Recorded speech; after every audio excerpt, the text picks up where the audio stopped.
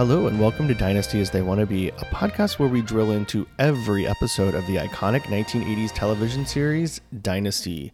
I'm your host, Derek J. Lang, and with me is my co-host and husband, Kyler K. Jafari. Good day to you, sir. Good day, sir.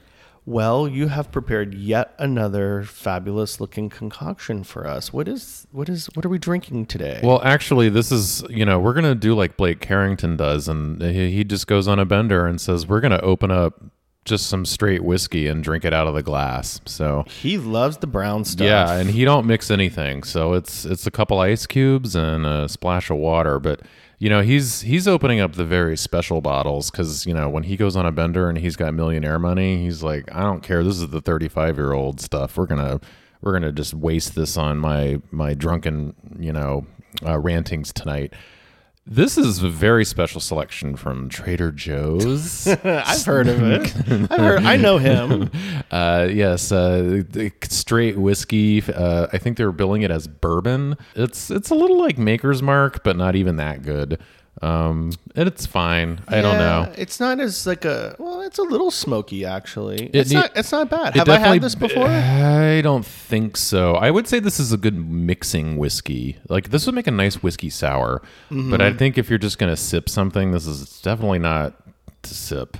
But we've doctored it up with a splash of water and a couple of ice cubes, and it's not bad. It's not bad. Now, is bourbon something new to the Trader Joe's portfolio? Because I know they're always apparently they started doing this a few years ago, but it didn't turn up at our area Trader Joe's until probably about a year ago, which I think is interesting because we're in the Southern California market, and I feel like we would have been one of the first guinea pigs for that, or maybe I just missed it, or just maybe our store didn't have it. I don't know, but I think it's made by the same distillery that does Buffalo Trace, but it's definitely nothing like Buffalo Trace. It's definitely not that quality. I think this is something you serve after you've had your good glass of bourbon, and then you're just like, you want that second one, and by then your taste buds are already fried anyway, so who would know? That's a great entertaining trick. I mean, yeah, Jesus always said serve the best wine first. So. Wow, we're going to be invoking our Lord and Savior Jesus Christ on Dynasty as They Want to Be. Amen.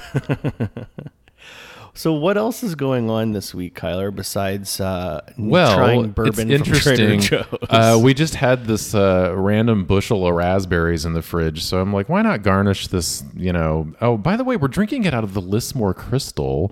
Again, very Dynasty style. We should cheers, by the way. Oh, we should.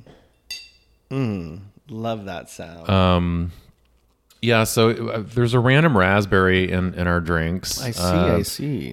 Which, just reminds me of Raspberry Beret. I can never look at a raspberry and not think about that amazing song by Prince. But also what's more amazing is all of the excellent original recordings that his estate has so kindly released to us. You've never really understood the power of Manic Monday or Glamour Life or Glamorous Life, until you've heard Prince's I don't think it were demos. I think he just wrote these songs for other people, but then he also had his own original recordings, and he just sort of would pick and choose what he decided he wanted to record versus, give to somebody else as a producer. This is just some amazing, uncovered treasure. And I recommend everybody go out and listen to all of these things that have been released to us now. Yeah, it's definitely been interesting. You have been wearing down the playlist with all of Prince's unreleased demos this week. I knew that he wrote Manic Monday, but I never knew that he recorded a full-fledged version himself. And it definitely adds another dimension to this song. I think I really like his version better. Of course you do. You're such a Prince stan. But here's the thing, the Bangles definitely took everything he did with that and preserved it. So they thought it was just as good the way it was. I mean, I'm sure in some ways he wrote it that way for them. But the instrumentation is there. The harmonics with the vocals. Oh my God. And I don't know if that's Wendy or Apollonia, or I don't know who that is in the background on the vocals, but it's almost as good as what the Bangles did with it. So I kind of don't even care. It's almost the same song to me, and it's Prince doing it, which just makes it that much better in my mind anyway. But yeah, everybody should definitely go out and listen. Now, are these releases part of a box set? Or? No, I think this was actually that album. It's like Prince's new album, quote unquote. Oh, right. It's obviously posthumous, but Yeah, and also Glamorous Life, which was, of course, the amazing Sheila E. song. I think there's like some debate if she added like some drum into it that like makes it the song that we know and love. I kind of like this version as well. I don't know if I love it as much as the Sheila E. version, but Yeah, that one is definitely a Sheila E. song. It's not a Prince song. Yeah. Well, you know what Prince always makes me think of when I had the audacity before his death to dress up as Prince for Halloween, and it. well, but you didn't know it was before his death. No, of course I didn't. My God, I just love Prince, so I thought, oh, I'll be Prince, and I kind of did this sort of like Purple Rain tour version of Prince where I had this. It was like Prince in the Revolution years. It was sort of, I was sort of doing like Prince and the Revolution tour years, but when he was doing like Purple Rain stuff on stage, because he had many like costume changes. So I had this like shiny purple suit with like a pink boa accoutrement on my shoulder. Lots of diamonds and pearls. Yeah, I did like a studded diamond pearl shoulder pad. Don't forget the Cuban heel booties. But the problem with it is I don't have the same body type as Prince. Nobody does. Prince is like the body of Christ. Are you kidding me? Yeah, quit invoking the Lord in this podcast. Look, I would die for you. Come on. That's like one of his most amazing songs from that album, by the way. But I'll never forget, we went to New Orleans with some friends for Halloween, and I wore my Prince outfit. And, you know, it's New Orleans. You're eating and you're drinking a lot. And I just really did not look like Prince. And you made the very... You probably felt like Prince, though.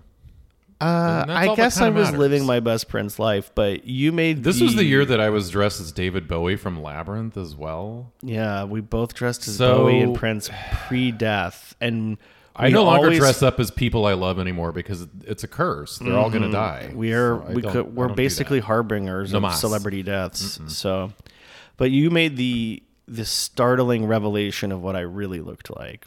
Yes, I think I said you look like sexy Moliere. Oh, you're very sweet, darling. You said I look like Fat Prince or sexy Moliere. Yeah, well, it's New Orleans, so it kind of doesn't matter. And like, frankly, we were probably the sexiest people on Bourbon Street that night. So, well, you definitely were. You were getting cat calls all up and down Bourbon Street, and Royale Street, and St. Charles. Dance belt and some tights on, doing David Bowie things. Yeah, so. Well, you pulled it off physically a lot more than I did with my Fat Prince costume.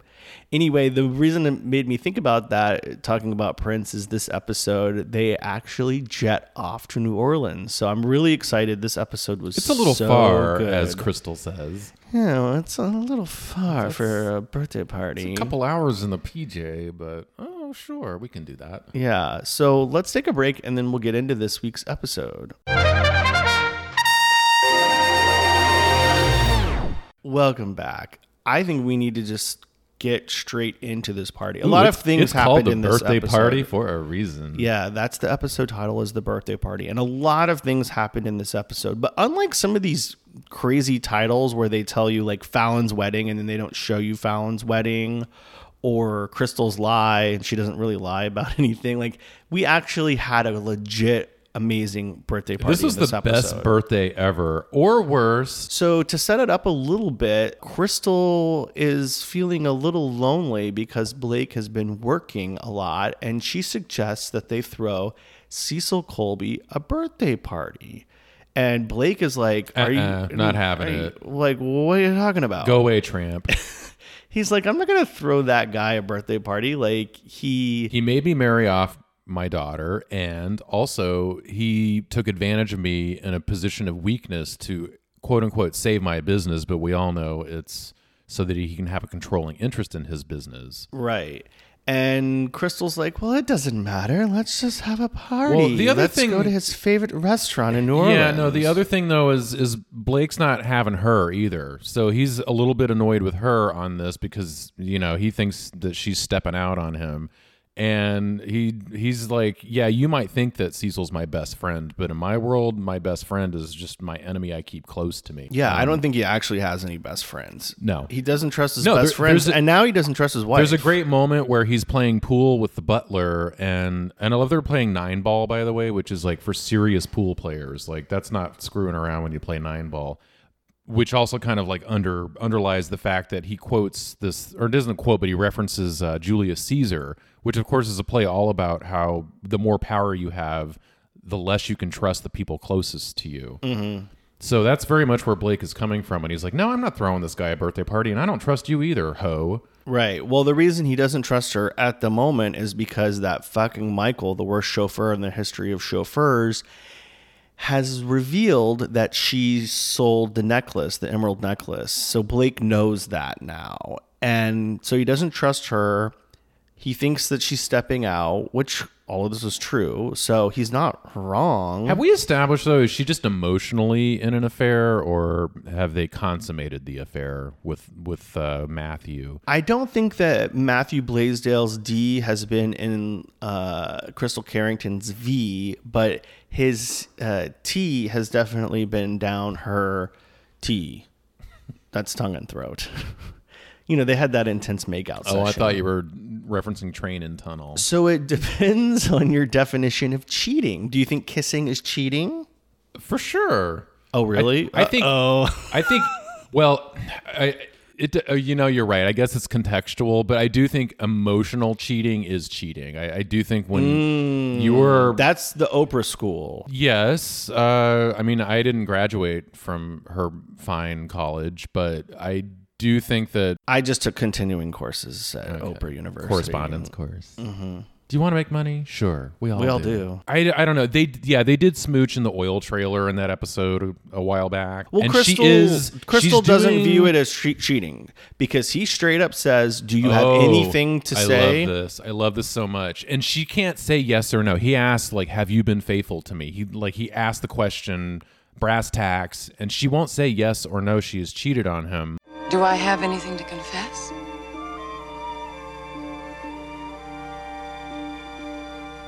No. No, I don't.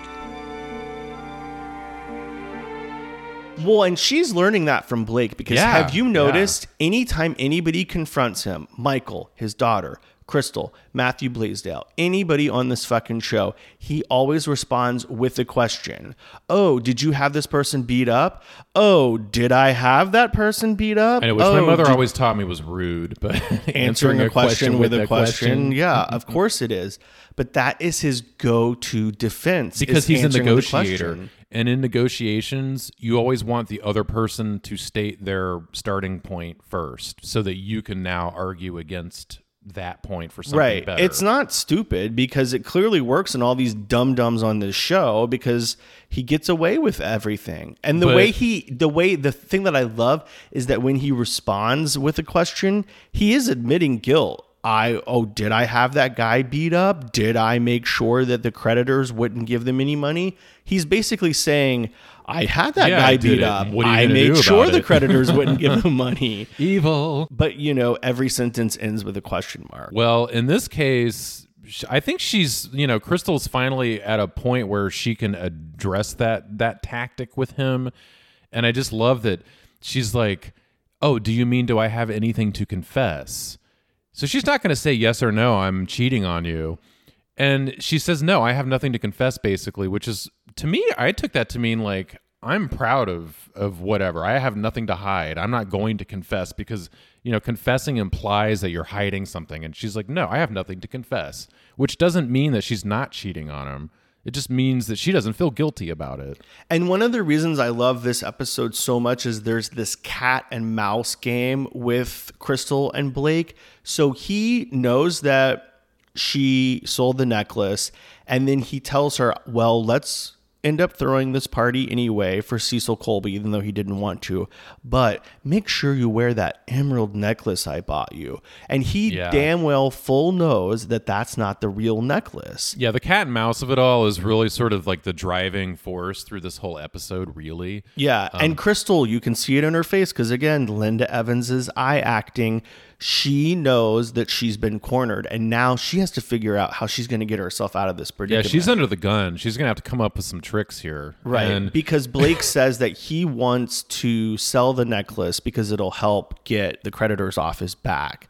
So she knows that she can't sell this fake necklace. If this necklace was only worth $40,000 on the pawn market, was that really going to save his corporation? No, I mean he even obviously says it's a that tactic, any but- little thing will help, and obviously it doesn't fucking matter. He's doing it to play a mental game Sure, with his yeah. wife. So they all board the Carrington private jet to go to New Orleans to Cecil Colby's favorite restaurant, which they don't really like tell you. Have to kind of figure that out. Yeah, from there's context clues to kind of figure out that they're going to the Big Easy.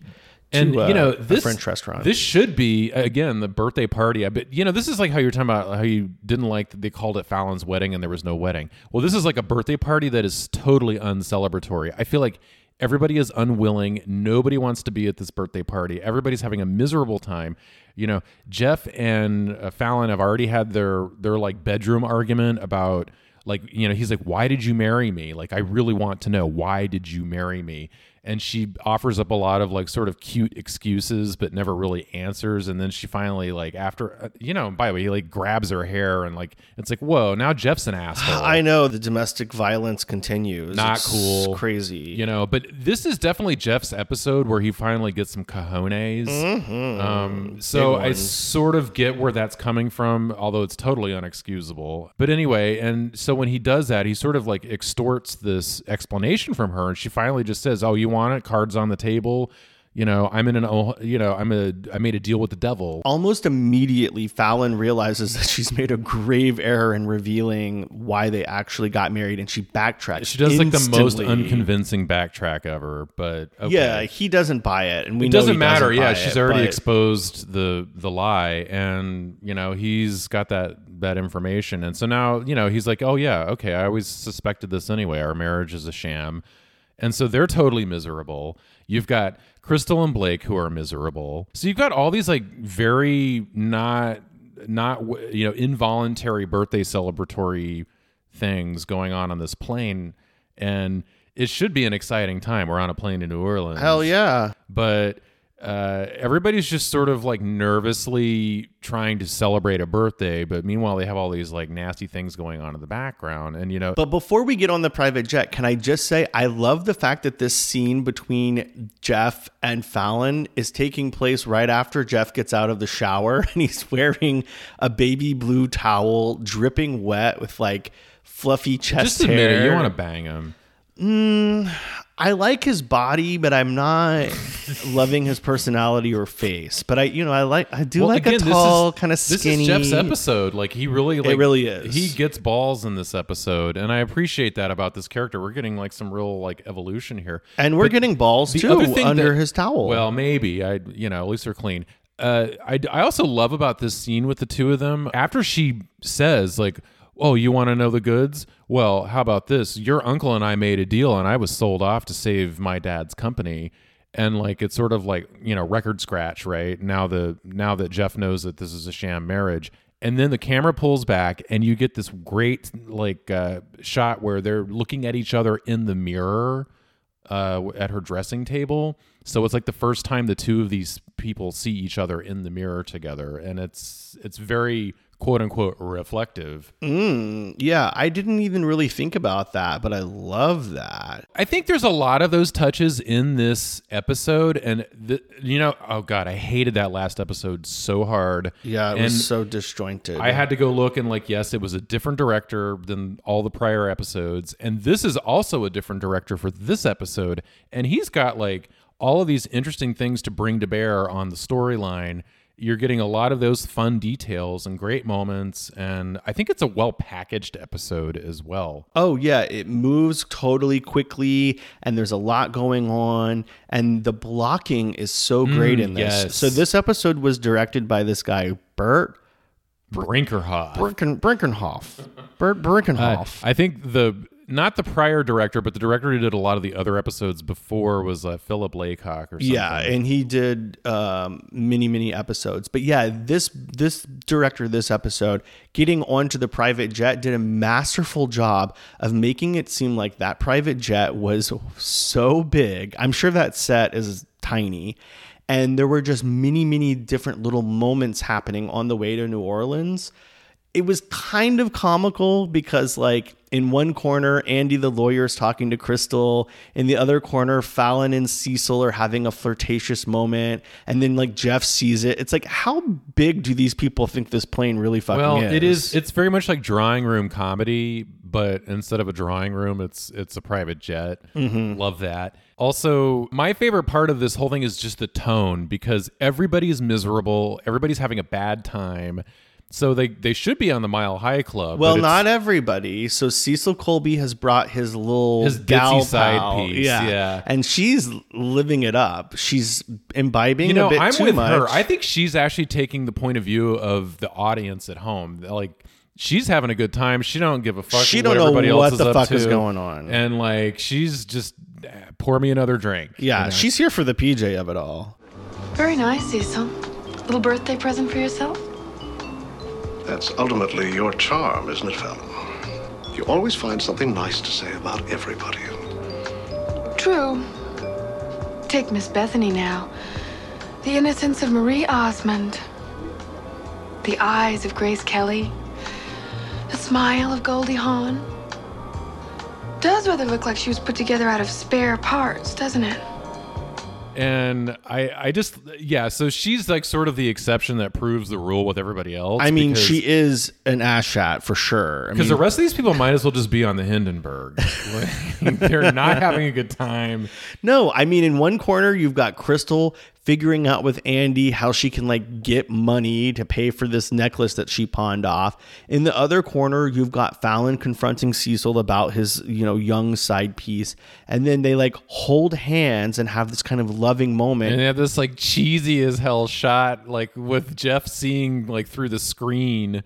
Well, and how moronic do you think that these people are that Jeff isn't going to see it on this, how big would you think it 50 feet long? It's a 10 by 20 at most, Yeah, you so don't think everybody's going to see everything. you holding hands in the middle of this damn private jet, but they do it anyway, and that really seals the deal for Jeff. He realizes she was not lying. He's like, yep, she wasn't. She really did make a deal with the devil. In this case, the devil is Cecil Colby. The whole other theme in this episode that gets addressed very quickly when they get to dinner is just the unholy alliances. Think about, and this whole season's been setting this up. Think about who's married, who's having an affair, who's in a business partnership.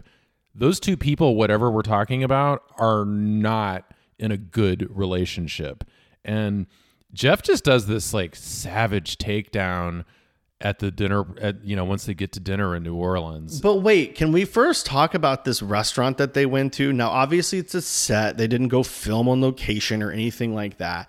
But this restaurant is absolutely crazy. So they have ceiling fans and this, to sell the fact that they're in a very humid climate, I guess. That this is in New Orleans, because we've been to our fair share of restaurants in New Orleans, and this just... Yeah, this didn't look like anything we've ever been to. It's definitely like a Hollywood set decorator's New Orleans fantasy. But I just love that the ceiling fans are so low that it looks like if John James gets too close, he's going to lose his head. Or at least, the 3 inches of moosed hair on top.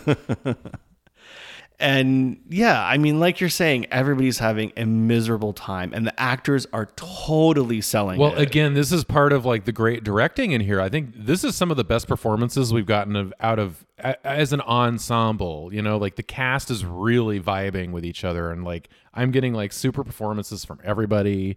No, this is right up there with some of those great filmic kind of dinner party scenes, discreet charm of the bourgeoisie. Yeah, you're right. Well, you're sort of getting at the corruption of the upper middle class, like sort of being exposed at the dinner table. I don't know why that's always like such a good device, but it's working here for sure.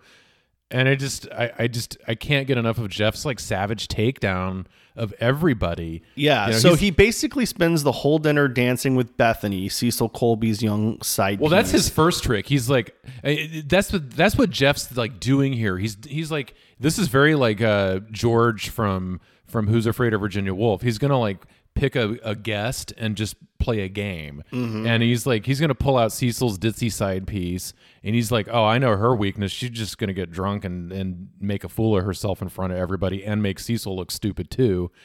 So he does that. So that's the first one. And then the other one is when he just sort of like exposes everybody's lies at the table, and then he like picks up Fallon at the end and just walks out, you know, like my damage is done, bye y'all. I mean, he's like total nihilist in this, and I just love it. Well, it's kind of like, you know how on The Real Housewives you kind of live for one scene every season is like a crazy dinner party where the women come out and they expose the lies, they expose what's going on, probably because the producers told them to. But that's basically Usually a table gets flipped. Yeah, well, not usually, but when it does, that's amazing. Somebody winds up with their top off. You know. Hopefully. No, this really is among those great nasty dinner party scenes. And Well, no, the other thing, like part of Jeff's savage takedown is he even references the emerald studded. he saves the best for last. Are you quite finished, Jeff? Not quite. The one I think we really ought to drink to is Crystal. Well, she married into this emerald-studded zoo of ours without any preparation at all. And who knows what price she's going to pay for it. To you, Crystal. Good luck, kid. You're going to need it. And he's right. This is a zoo, and I love that comparison. And, and like Crystal like clutches her emeralds, which she should be clutching her pearls, but you know Blake wouldn't let her wear those. Is that the next level of clutching your pearls? Is clutching, your, clutching your emeralds? emeralds. Oh my God. Oh, Okay, that's we need to next make that level. happen. Yeah. I'm Let's all run out and clutching get my emeralds. emeralds. Yeah. And Blake tells Fallon to go take care of that. Go take care of that. And she's like, she's your wife. After he said he's your husband, because he's like, you got to fix this Jeff guy. He's fucking this party up. Blake takes the strategy of retreating. He doesn't engage in this. I don't think he's doesn't- retreating. I think this is classic power moves again. Like use other people to get things done. Don't do them yourself, because then when it comes back, it's not on you. But he doesn't engage with Jeff. He doesn't. Nope. He doesn't go out at all. And he sends Oh, Fallon no, this is out. child's play for him. Like he's like, I've dealt with much worse than you guys. Like, so he just sits back and like lets Jeff do his thing. That's true. I think he's probably thinking like 3 or 4 steps Yeah. ahead. He's not thinking about what's actually happening at this New Orleans. No, Jeff's dinner going party. for the easy target at this point, but I don't blame him. And like, it's nice to see like Jeff not just be a himbo for once. And Right. Well, he's obviously been surrounded by this sort of maniacal behavior, so he kind of knows it, but he's not, you can tell he's not well experienced in the game, certainly not as much as Blake and Cecil are. So yes, it's great that he goes for it, but he could use a bit more refinement in his strategy. maybe, but it makes for great television. So Definitely. part of the unholy alliances, you've got Jeff and Fallon, which is clearly like a deal with the devil, but then you've also got Fallon going out to Crystal after she runs off clutching her emeralds, and she's like, look, I don't know if my dad knows, but definitely Michael knows, and I know, Yeah. and Crystal's like, obviously like anxious about this whole situation. Yeah, she needs help anywhere she can get it. Right.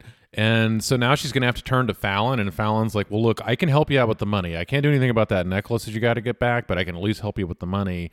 And Crystal, it's funny because Fallon was telling Jeff that she married him because they're orphans. Here she's telling Crystal that she can help her out, and they're both thieves, honor among thieves or whatever. So there's all these like unholy alliances going on with all of these different characters, which I love.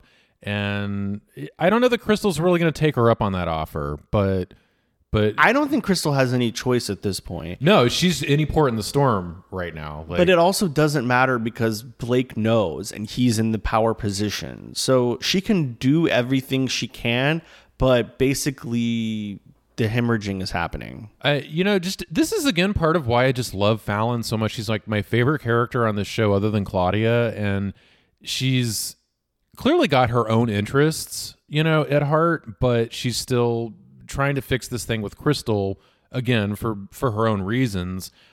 She later goes and like has that like limo moment with Matthew. And of course, he's too good for all of that. He's not going to help her or anything. But she does do that classic like rich snob thing, which is like, I don't want this woman to be part of my family. Will you just buy her off? You know, like I'll pay you money to take her away. Right. Well, she's not doing any of this out of the goodness of her heart. So she goes to Matthew Blaisdell to get him to pay Crystal back because this whole necklace thing came about because she wanted to loan him and she's money. like, and Fallon's like, look, if I just pay you this money, will you take her off my hands so that, you know, my father can move on? Right. That's what she wants out of it. She wants Crystal gone because she's coming between her and Daddy. That's just like that old fashioned, like, I don't want you as part of my family. Like, what do I have to pay to like buy you off? Because you're not good enough for our aristocratic. Right. You know? Well, because if Crystal's not around, then Fallon is going to be head bitch in charge. And that's what Fallon wants. Matthew doesn't want any part of it. He's like, pull over, get me out. This is stupid. I'm not going to help you, Fallon, which I don't even know if they've ever even spoken before in the show. So it's kind of interesting. It's an they have interesting this pairing. Again, very dramatic scene alliance in the back of a limo. I don't know totally what he's thinking, but it does kind of work because Matthew meets up with Crystal at the weirdest fucking cafe I've ever seen in my life that has blacked out windows. Phil's Cafe. Yeah. The exterior shot clearly shows windows, but when you go inside, they've blocked everything out. The best part, well, they do some of that, like, I don't know, like local color, like in the very, very like beginning of that scene where the guy's like paying his tab to leave, or not tab, he's paying for his bill because he ordered breakfast. And then the camera pans over to Crystal and she's wearing this like impeccable white suit with, you know, a very sharp, you know, teal colored blouse underneath, and she's in Phil's Cafe, and it's like all these like podunks and hicks and stuff like at like some low rent restaurant location. I think what happened is the set decorator spent all of their budget on the New Orleans restaurant, so they didn't have any money for Phil's Cafe. Well, I just love the image of Crystal in all of her finery and like what's basically like a Waffle House.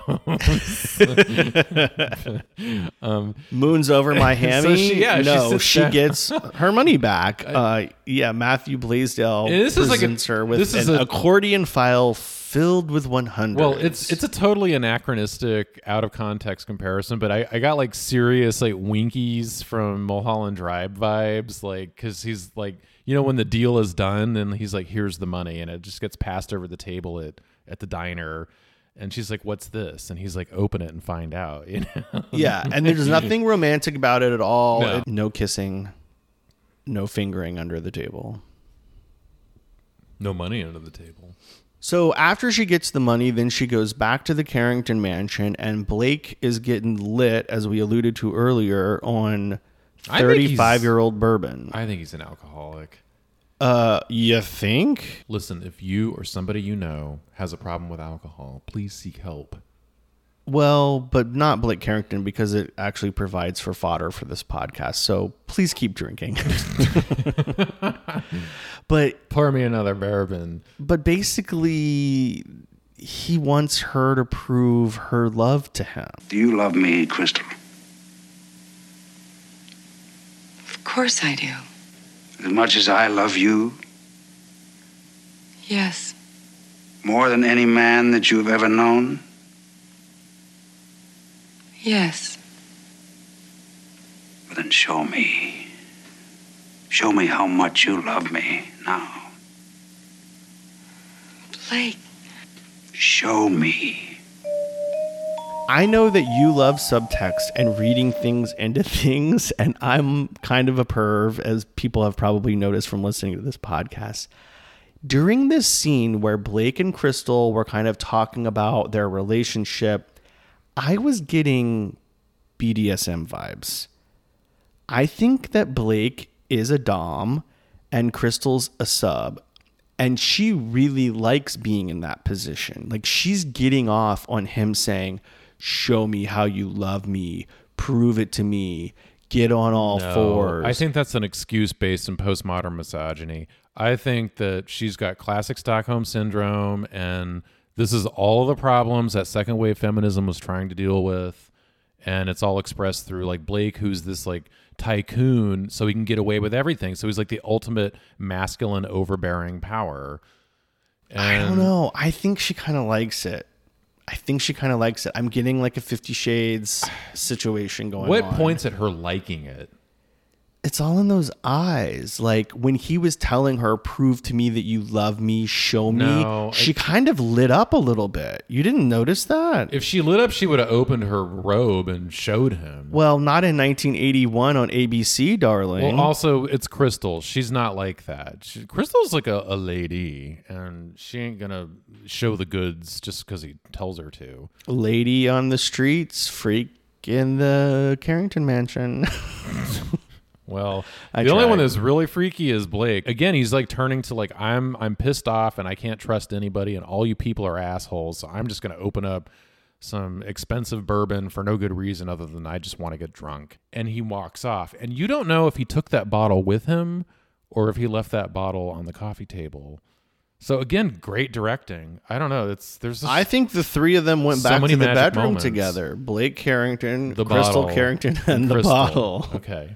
Crystal and Blake. Now, one person that we have not talked about at all in this episode is Lindsay Blaisdell. Just kidding. She's not in it. Thank God. No, Stephen Carrington. He had a major B plot going on here. Now, he wasn't part of the dinner party. B+ plot. He didn't go to New Orleans, but he did have a lot going on in his personal life. So the episode actually started with him hosting a little dinner party with him and his sister and Jeff. That's so sweet. It was very sweet. I love it when we get those little moments with Steven and Fallon. They really are... In a weird way, they sweet are the brothers heart and of the sisters. show. They're like literally the only people Because that think actually about it. like each other. They're the only two people in this family, that don't have an unholy alliance. Yeah, and they talk about their love for their father, but I don't believe any of them. Like, I'm pretty sure they both hate their father and realize what a fucking monster he is. That's why Steven even says to her in that scene, like, I love him as much as you love him. Which is it's sort of like Crystal's way of saying, I don't have anything to confess. It's the same, like, saying without how do we saying. like dance around this and say it? Yeah. Like neither of us really loves him, so you love him as much as I do. So Fallon gets some like sauce or something on her blouse, and then she has to go change into one of Steven's shirts, and then she notices in the closet. I swear, anytime anybody goes in a closet on this show, secrets are Birth control revealed. nighty. And now just sex nighty. And I think what's interesting is she finds it and then she realizes that Steven has had relations with a woman. But like, why didn't she think like, oh, does Steven like to wear nighties? I like that they didn't go down the old road of every gay man secretly wants to cross dress. Yeah.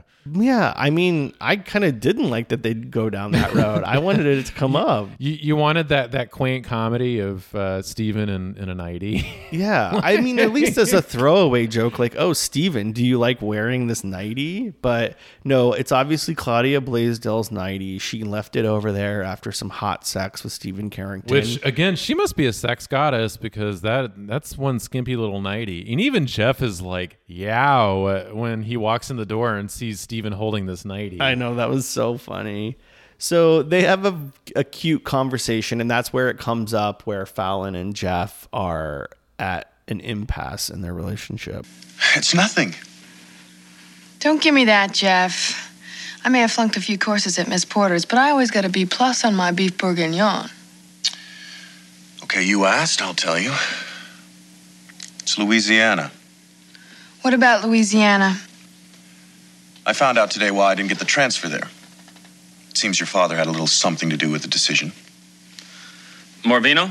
Jeff is putting all of the pieces together, and he has the picture now. But this whole thing with Steven to me is about like his apartment. Like he's moved out. We already complained about like his unusual decorating in his room at the Carrington mansion. And now he's like full blown decorating at the 80s condo or whatever this apartment is. Yeah, I mean, we got a little peek at the bedroom when Lindsay was snooping around and he was banging Claudia, but I have to say I'm not super impressed with his apartment. I thought it would be bigger. I mean, it is an apartment and he's humble, you know? He's trying to start out from the beginning, so I get that. But It does have exposed brick. There are some nice touches though. There's the exposed brick, which Yeah. every gay man in the 80s loved.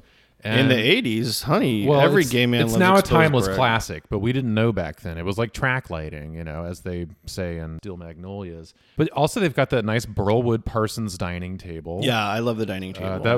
So there are some like these touches of like late century modernism that you're seeing, and there's also like that Jetsons fireplace that I feel like was always a prize on Price is Right at this time. Well, Fallon really wants Stephen to reveal his relationship with a woman to Blake Carrington.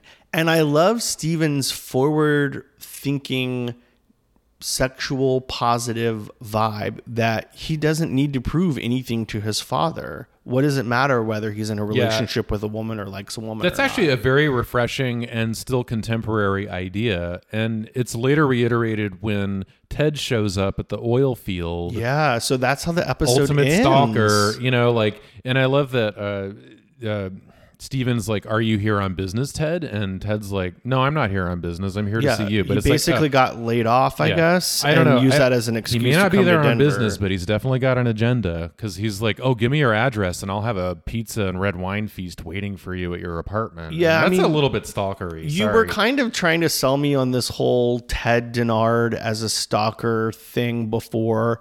And I do wonder because you've seen these episodes, so you have some. I'm clairvoyant. You have some gay clairvoyancy with it, but I'm starting to feel that vibe now. Ted is pushing too hard, and Stephen reveals to Ted that he's in a relationship with a woman, and a married woman at that. And Ted's kind of unfazed by it. He's like, okay, really? Well, can we at least have dinner? That was and old fuck hat tonight? at that time. It was like, oh, you're gonna go straight now. I mean, it was all those societal pressures to just find a woman and make it work. About that. Which is basically Blake's attitude the whole show. So Yeah, I guess I forgot about that. I would think that Ted would be a little bit more evolved, but he doesn't care. He just wants to order a pizza and bang the shit out of Stephen Carrington. So yeah, I mean, they're definitely sort of like trying to sanitize their relationship. It's like, but he didn't fly all the way out here for pizza and red wine. Come on.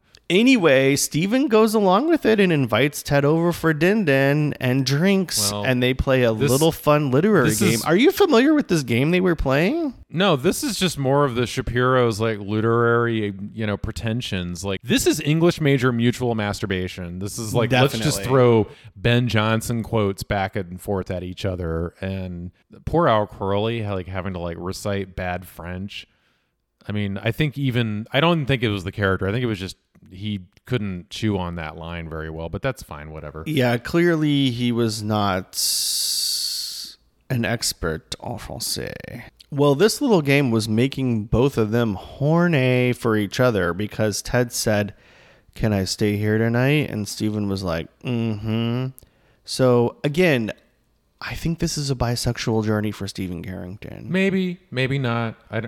I know that probably again, wasn't the intention, but that's what I'm getting from it. Like he is swinging both ways, back and forth.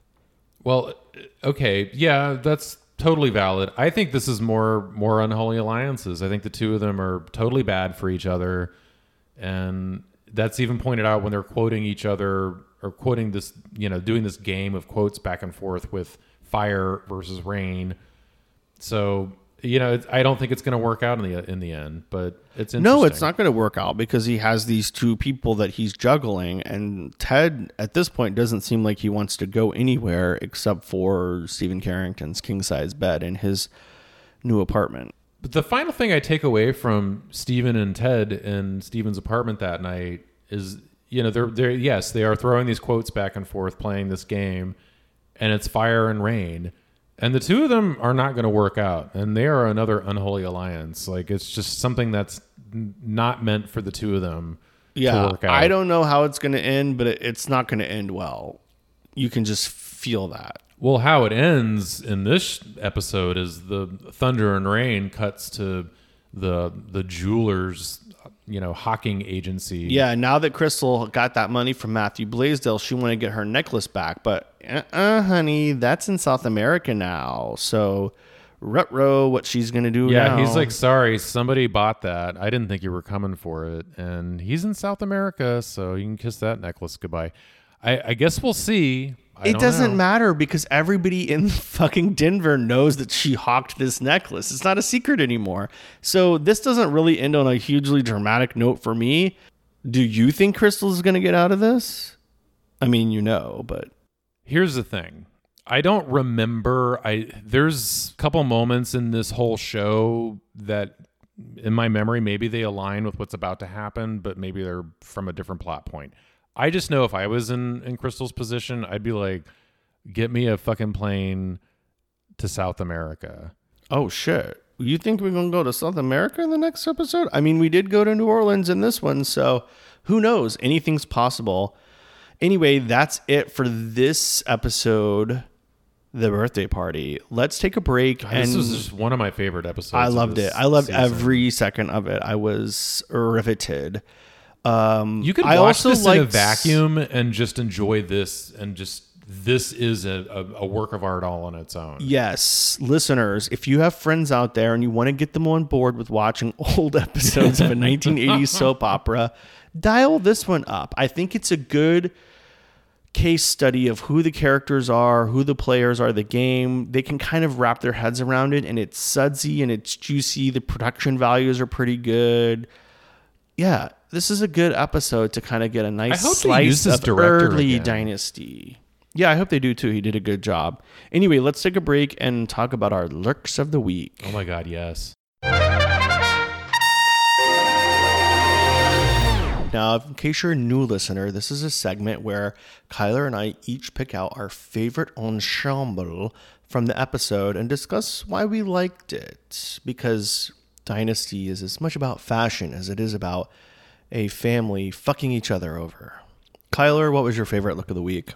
I picked out something that just every time we've watched this episode a few times now, and I keep forgetting this, and then I see it and I'm like, oh yes, that's just amazing. And it's Crystal's solo dinner outfit at the beginning of the episode, and she just kind of walks into the library, and it's this like super sharp, like razor sharp black dinner suit or evening suit, and it's probably like a silk fiber. I don't know if it's like a crepe de chine or something like that, but anyway, it's got nice shoulders. It's just, I don't know, it's almost classic, but it's got a little bit of a low cut.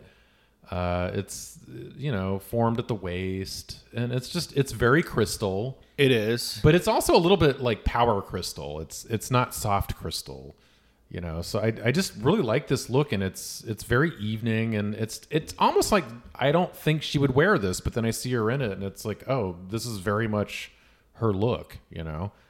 I also chose a crystal look. This one came at the end of the episode. Yours was at the beginning, but it's when she shows up to meet up with Matthew Blaisdell at Phil's Cafe, and she's wearing like a really kind of like powerful white suit with a teal shirt. She's got the collar popped out of it and got a nice like metallic belt with it. It's like the day version of what your look of the week is. Well, I think it's part of what makes this scene so amusing too, because like she's like way overdressed for Phil's Cafe. Oh yeah, and I mean that's what they're trying to get across, right? Absolutely. Like this is some cafe where oil derrick workers go. And yeah, I don't know. It seemed a little forward thinking.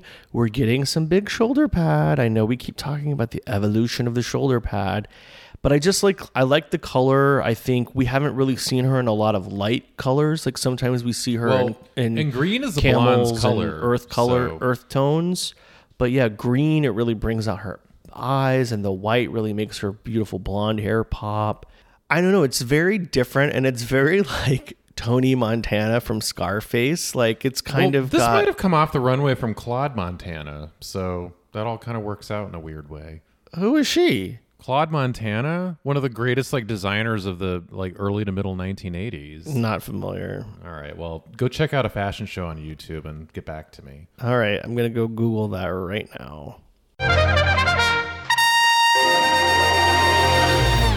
Well, that's it for another episode of Dynasty as They Want to Be. Kyler, I want to thank you for joining me, along with DJ Jugo for composing our theme song, and the artist Lindsay Mound for designing our graphics, which you can find on our social media, which is at Nasty, Nasty Podcast, and nastypodcast.com.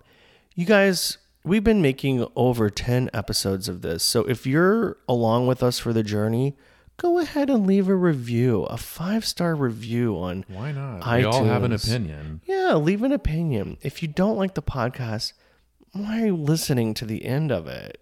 Don't leave a review. Just quit listening. Go do something else with your life. But if you're a fan, if you love it, tell others. Tell your friends. Tell people on iTunes or other fine podcast Tell your providers. wife, tell your friends. All right. We'll see you guys next week for the episode. What's it titled, Kyler? The next episode?